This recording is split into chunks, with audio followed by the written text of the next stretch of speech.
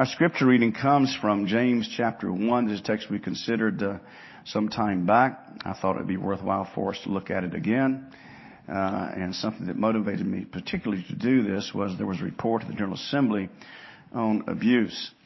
And what was read of it, what we heard on the floor of the assembly, it was worthwhile reading the report if you get an opportunity to do so. Please stand for the reading of God's Word this morning. James, the first chapter. Our focus is going to be 19 through 21. But let's start our reading in chapter 1 and verse 16. Let's hear the word of the Lord. Do not be deceived, my beloved brothers. Every good gift and every perfect gift is from above, coming down from the Father of lights, with whom there is no variation or shadow due to change. On His own will He brought us forth by the word of truth, that we should be a kind of first fruits of His creation. Know this, my beloved brothers, let every person be quick to hear, slow to speak, slow to anger. For the anger of man does not produce the righteousness of God. Therefore put away all filthiness and rampant wickedness, and receive with meekness the implanted word, which is able to save your souls. The grass withers, the flower fades, but the word of our God abides forever. Please be seated.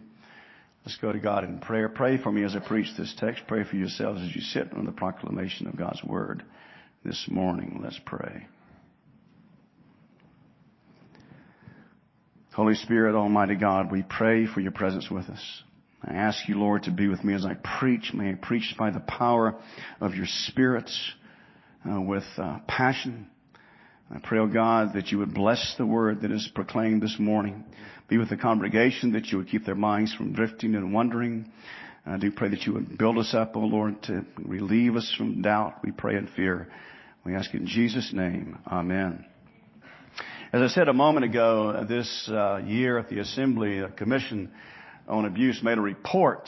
And the interesting thing of it was that how abuse within the family is much more common than we would think. And also that the definition of abuse seems to vary from one individual to another. Often in homes, according to what was read on the floor of the assembly, homes are plagued with pugnacious patterns of conduct and abuse. A woman whose husband got in her face and would yell at her for a lengthy period of time and cuss at her. The wife was asked, was she ever abused? And she said no, she was not, because to her abuse was physical, not something that was verbal. And yet verbal abuse is abuse.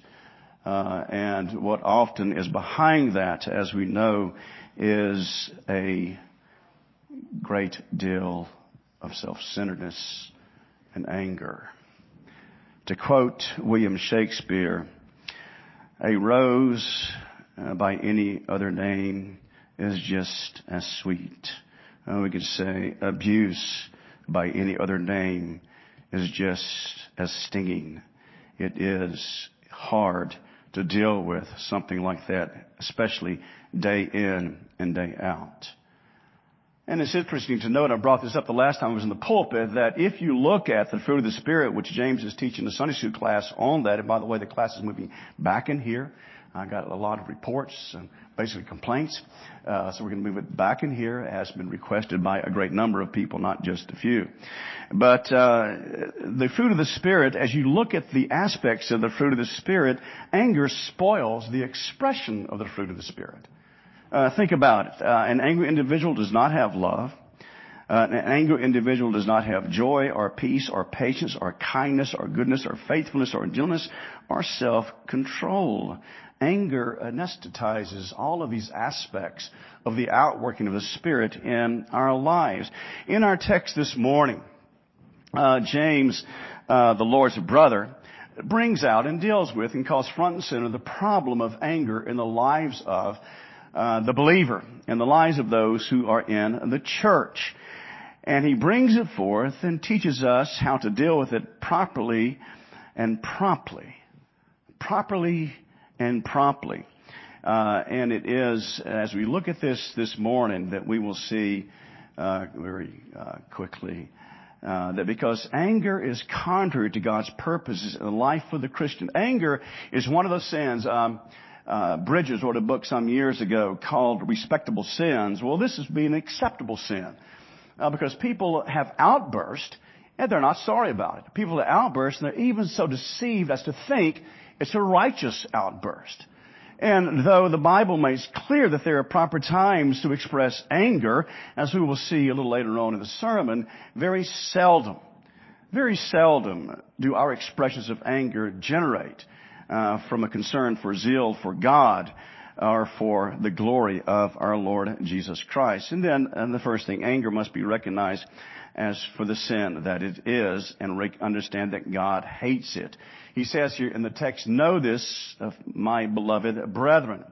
Why does he use this term of affection? Well, I think for a couple of reasons he uses this term of affection. In the first place, people who have a tendency to get angry may rebel against that, may rebel against the confrontation of the letter, of what James is saying here. Another thing, I think, is perhaps, as is today, there was a problem in the life of the church in those days. You remember, as Suzanne used to say to me all the time, Suzanne was one of our former members who has gone to glory, human nature does not change. And so the problems the church had in the first century are the same problems the church has today.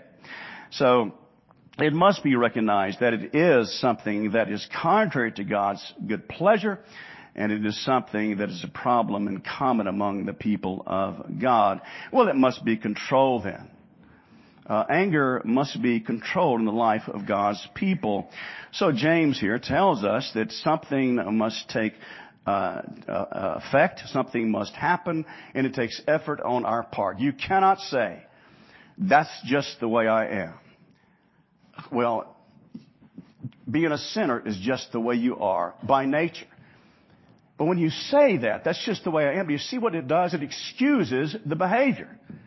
And so that your anger, which again, in most cases, contrary to what God desires for us as His people,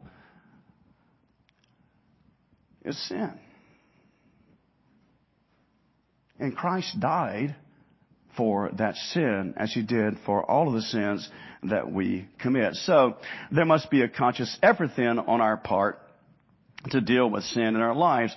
And we must exercise our wills. We must make a decision. We must make a choice.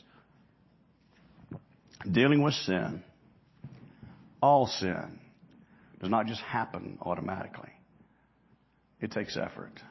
It takes work. It takes commitment. To where, as we read in the Scriptures, seek peace with all men and the sanctification without which no one will see the Lord, from the book of Hebrews. It is something that takes effort and work. So here in the text, he mentions three things here, James does. And the first thing he says is, we must be quick to hear. The believer must be quick to hear two things. In the first place, the believer must be quick to hear the Word of God. And we look back at chapter 1 and verse 18, of His own will He brought us forth by the word of truth, that we should be a kind of first fruits of His creatures. So the Scriptures then, the Word of God, the Gospel was instrumental in your conversion. What does Paul say in Romans? How will they hear unless they have a preacher? So the necessity of hearing the gospel and understanding the gospel, and by the grace of God, that gospel being applied to us, comes through the Word of God and understanding who Jesus is and what He has done for us. So there is that necessity of hearing the Word of God. Thomas Manton, and by the way, they've got his collected works in the library. I would recommend them to you. You can't take them home and keep it.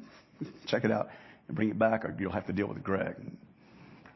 But I would encourage you to look at that. Thomas Manton said this: He has spoken of the word of truth, that's in verse, the one I just read in verse 18, as being the instruments of their conversion. Upon that ground, persuades them to be diligent in hearing. Upon the ground of the fact that the Word of God is powerful, effective conversion, effective for sanctification. Upon that ground, then, he tells them and persuades them to be diligent to hear. And so that when we come to the Lord's Day service, or we come to a Wednesday night prayer meeting or Bible study, whatever the case may happen to be, we are there to be instructed. And so we are to come then, and we are to be quick to hear. Be quick to hear and to receive the Word of God. Again, given the power of the Word of God displayed in your conversion, and then give ear to it in all matters of faith and practice. The confession tells us that the Bible is, the Word of God is, the basis of our faith and practice. John Blanchard, which I didn't know this, John Blanchard spoke at a RYM conference years ago when I took the youth there, a long, long time ago. He died last year. I didn't know that. He was way up in his 90s. But he said this. He wrote many books. He was an evangelist. He was an apologist for the faith. He says, James longs for all believers to have an insatiable appetite for sound doctrine. To be given to reading the Bible, to be given to reading books like books that John Blanchard and others have written, or is expressed to us in the Psalms. Oh, how I love your law. It is my meditation day and night. And so that as believers who want to be pleasing to God, we would bring His Word to bear in our thoughts throughout the day. Not just in the morning. And I would encourage you to start your day with reading the Scriptures and start your day with prayer. Because what happens is this. You get involved in your work and you get busy and you end up not having time at all. You get home and then you may be too tired. Or take time during lunch. Sometime during the day. Give yourself to reading the Bible and spending time in prayer. And just for me, the early morning is where it seems to work best for me. I want to be sure to get it done. Oh, how I love your law is my meditation day and night, so throughout the day. And then again in Psalm 109 in verse 11, your word have I hid in my heart that I might not sin against you. And then Matthew Henry, it is our duty to hear God's word and apply our minds to it. As believers, it is our duty, our responsibility to hear the word of God, apply our minds to it, and to respond to it. What does Jesus say again in John 14:15? If you love me, you will keep my commandments. Instead, obedience then is an expression of our sincere faith and love to the Lord. So we are to be quick to hear the word of God. We are also to be quick to hear the words of others. And what is key to that is listening. To give ear to someone when they speak to us. You know that quote by Winston Churchill, stop interrupting me while I am interrupting you. That's the way many of us are. And I've got a little book of daily sayings on my desk. I've had them since 1988. Someone at Muscle Shoals gave them to me. And one of them says some people are silent in a conversation because they're thinking of some reply to how they want to respond to what it is you were saying to them. It's not quite that lengthy, but basically that is the sum of it. So we are to be slow to speak. Slow to speak of our own righteousness. Slow to speak concerning about complaining against the providence of God. And then slow to speak to others. We should give ourselves to listening.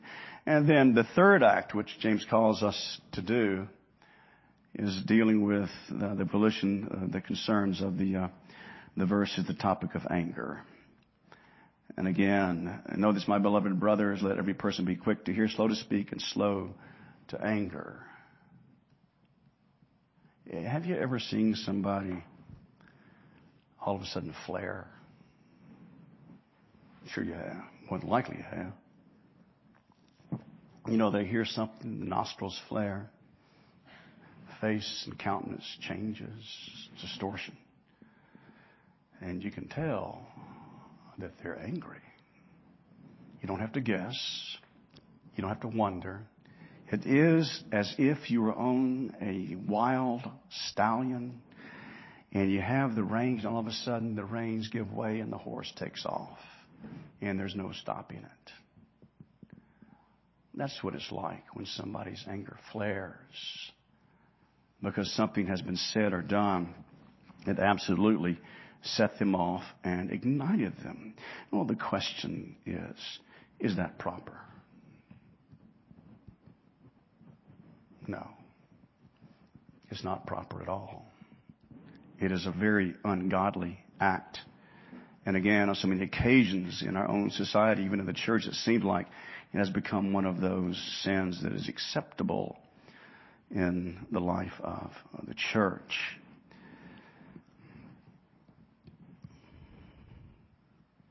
It may be you have seen a movie where someone is talking to someone who's angry and they're in a car. And before they get the sentence out, the car takes off. Well, they have failed to remember Matthew 5 and verse 9, blessed are the peacemakers, for they shall be called sons of God. Very seldom is the anger that we have anything to do with righteousness. Very, very seldom. And that, I think, is indeed true. Now, we understand the Bible does not tell us never to get angry. As a matter of fact, there are times when we should be angry. The Lord Jesus Christ himself was angry on more than one occasion. You remember when he was expressing anger about unbelief. He was expressing anger about what was happening in the temple. He did not get angry because somebody cut him off in traffic. He did not get angry because somebody gave him some type of bad advice concerning investments, or because he was troubled at the providence of God.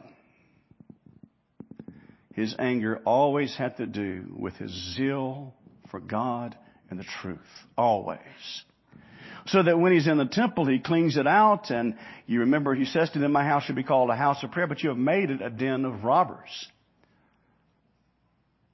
And you remember what Christ did. He made a whip of cords and he drove the people out of the temple. That's in Matthew 21, Mark 11, Luke 19, and John 2.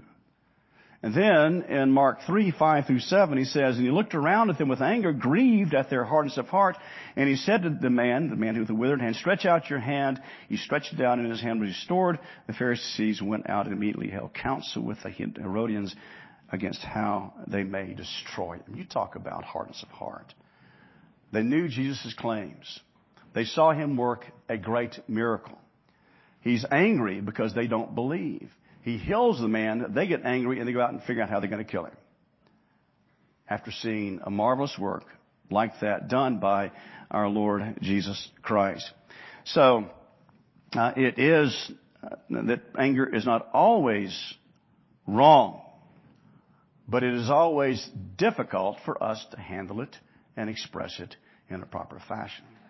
And some people get in modes of life that that's just the way they operate.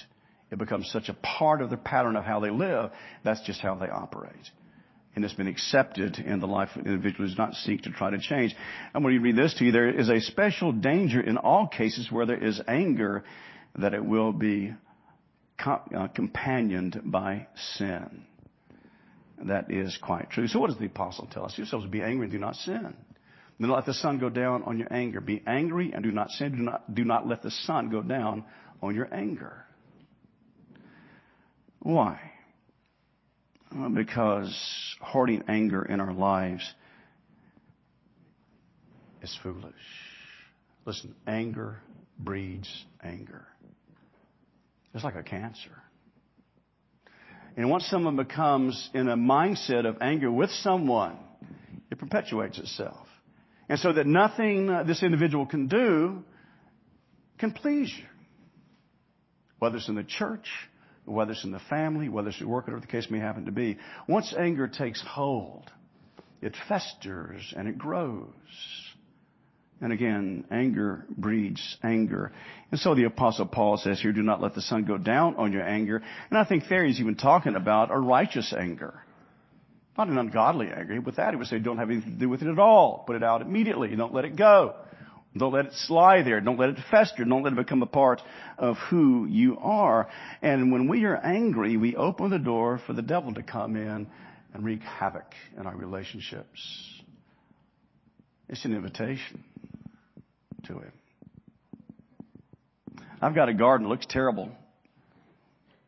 It's all grown up with weeds now and grass because it's too hot to go out there and work it. Rats have gotten in my garden at night. They're not in the house. Don't think they're an unclean person. But they're sure outside. I had tomatoes coming on. I was so happy about it. but the rats devoured my tomatoes before I got one. If you know how to get rid of them, please let me know. But that's anger, you see. It comes in, it devours. What joy was there is now taken away. What expectation of enjoying the first fruits is taken away. That's exactly what anger does in the life of an individual. It poisons. It poisons relationships. It poisons the soul. And you remember that the Lord Jesus Christ equated it with murder. And the Sermon on the Mount, Matthew chapter 5. He equated anger with murder. One commentator said this: anger is a fertile field for Satan to sow the seeds that bring tragedy. And again, the heart is deceitful and seldom more deceitful than in any other case than when a man is attempting to vindicate himself from injuries done to his person or reputation. Vengeance is mine, saith the Lord. But we say to ourselves, that's in the days to come, not today. Vengeance is mine, because I'm going to see this person hurt and pay for what they did to me. And that's just wickedness and ungodliness working itself out in the life of an individual, and how it destroys, how it brings havoc and unhappiness in the life of those around that individual. Again, remember, I think that it's very interesting to me that as you look at the fruit of the Spirit, once anger settled in, none of those show expression. They're all annihilated by anger in the life of an individual. And the devil is always busy when we are angry. And so there's some biblical examples of the harm that anger brings. Job 5:2, surely vexation kills the fool and jealousy slays the simple. Proverbs 15:18, a hot-tempered man stirs up strife. Proverbs 19:19, a man of great wealth will pay the penalty. If you deliver him, you will only have to do it again. A man of great wrath will pay the penalty. For if you deliver him, you will only have to do it again. That's proving true. It seems like in our own society this day of people that are put in jail, let out, and they end up doing the same thing over again. Proverbs 22:24, make no friendship with a man given to anger, nor go with a wrathful man. Ecclesiastes 7:9, do not be quick in your spirit to become angry, for anger lodges in the bosom of fools. Romans 12:17, repay no one evil for evil, but give thoughts to do what is honorable in the sight of all. There is our challenge. There is our mandate. And it's important for us to note that anger is contrary to God's intent for us as His people. Again, know this, my beloved brethren, let every person be quick to hear, slow to speak, slow to anger, for the anger of man does not produce the righteousness of God. I was attending a Presbyterian meeting one time. This is a long time ago. And one of the men there, I voted opposite of him, and he would not speak to me after Presbytery. He was angry. He was so angry, he turned around and walked away from me after he chastised me. Well, a couple of days later, he called me on the phone. He said, David, I was reading James, and it was this text he was reading. He said, I came under conviction and wanted to call you and apologize. Well, I started to bring up what happened. He said, don't talk about it. You just make me mad again. So the Word of God had an effect upon him. At least he called and apologized. And I love this man. He is up in years now, but he is a dear man. But he let anger get the best of him at that meeting and walked out and would not speak to me until God's Word, you see the power of the Word of God there, until God's Word took root in his heart and caused him to call me and to apologize to me. So what is produced in us is not an upright course of life, but rather a course of life that is contrary to righteousness and holiness. Anger of man does not produce the righteousness of God. It produces poison. It produces ungodliness. It produces pain. It produces discomfort. It produces fractured relationships and broken relationships. A course of life that will lead us in the land of darkness and destruction. Well, the last thing then is anger's practical effects. Consider, has there ever been a divorce where anger was not present? Has there ever been a broken relationship where anger was not present? Has there ever been a church split where anger was not present and active? And the answer to all those questions is no.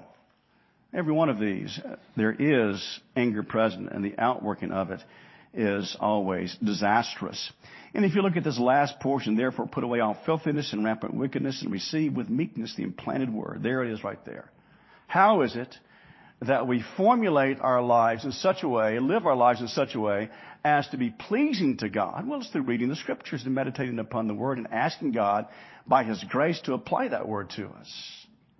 Just like it did with that man who called me and said, I'm sorry about how I acted and what I did at the Presbytery, after the Presbytery meeting. Next April in Hattiesburg, Mississippi, there's going to be a 50th anniversary of Reformed University Ministries. Next April, I hope to be able to go. And it started on Southern's campus. Probably many of you know that. And when it was started on Southern's campus, it was called Westminster Fellowship.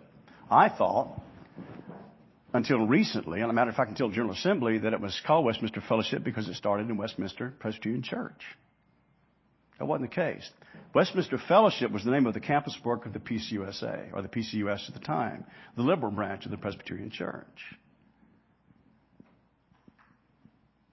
And so it came time to change the name. We had started a campus, they had started a campus work at State and at Ole Miss. So you had the three state universities, the biggest one, State, Ole Miss, and then Southern. I decided to change the name to Reformed University Ministries. We didn't like that. It started at Southern. We had the name. They should change their name to ours. There was so much upheaval, we said to our campus minister, look, let's just start our own group. You see the problem with that? That's nothing but arrogance and pride. Why can't they, State and Ole Miss, take our name? Why do we have to get a whole new name just because they are now involved in the campus work? And I don't remember the explanation that was given, but I'm sure it was a sound explanation that was given. But you see the difficulty, how easily pride and anger can come in and cause you to make dumb decisions that are detrimental to the church and detrimental to relationships in the church as well. Well, where are we left then with this? Well, in the first place, we have to recognize that anger is 99.9% of the time wrong. You have to evaluate. Are you angry because of what is going on in our society? When the church is called castigated, when people make fun of Christians and Christ, when people are out marching for abortion rights and those types of things, well, those kind of things should bother us. They should make us angry. But are we angry because we take it personally, or are we angry because it offends Christ and it offends our God? When people take the Lord's name in vain and say things about Christ, are we offended because we take it personally, which you should, or are we offended ultimately because of our God? His beauty, His loving kindness, His mercy, His gentleness, His salvation He has given to us. So when the church is castigated, it shouldn't bother us, and we should respond accordingly. But we have to remember that most of the time our anger breeds and comes from the pits of hell. Because we're selfish. And because we want our way. And because we would rather see damage done to others than to give in and not have our way. If we want an example of the one who was absolutely marvelous at putting others before himself, you look at Jesus, our Savior. Look at Him. Never was a man so meek and mild and yet so powerful. A man who willingly gave himself into the hands of those who would abuse him for the good of His people, for the good of His church. Do you know Christ? Or are you simply religious? Do you love Jesus, understanding what He did for you on the cross of Calvary? Are you simply involved in the life of the church because you always have been? Look at Jesus. Look at Christ. Look at what He did. Look at what He purchased for you personally by His work on the cross of Calvary. And let that motivate you to cherish His church and cherish God's people. And that should do something to help you be able to control your anger if you're given to it. It's true that some are more given to it than others, but all of us have trouble at one time or another with it, whether we want to admit it or not. It does damage. It does harm. Well, what do we do? Well, He tells us here in such a beautiful way in this very practical book.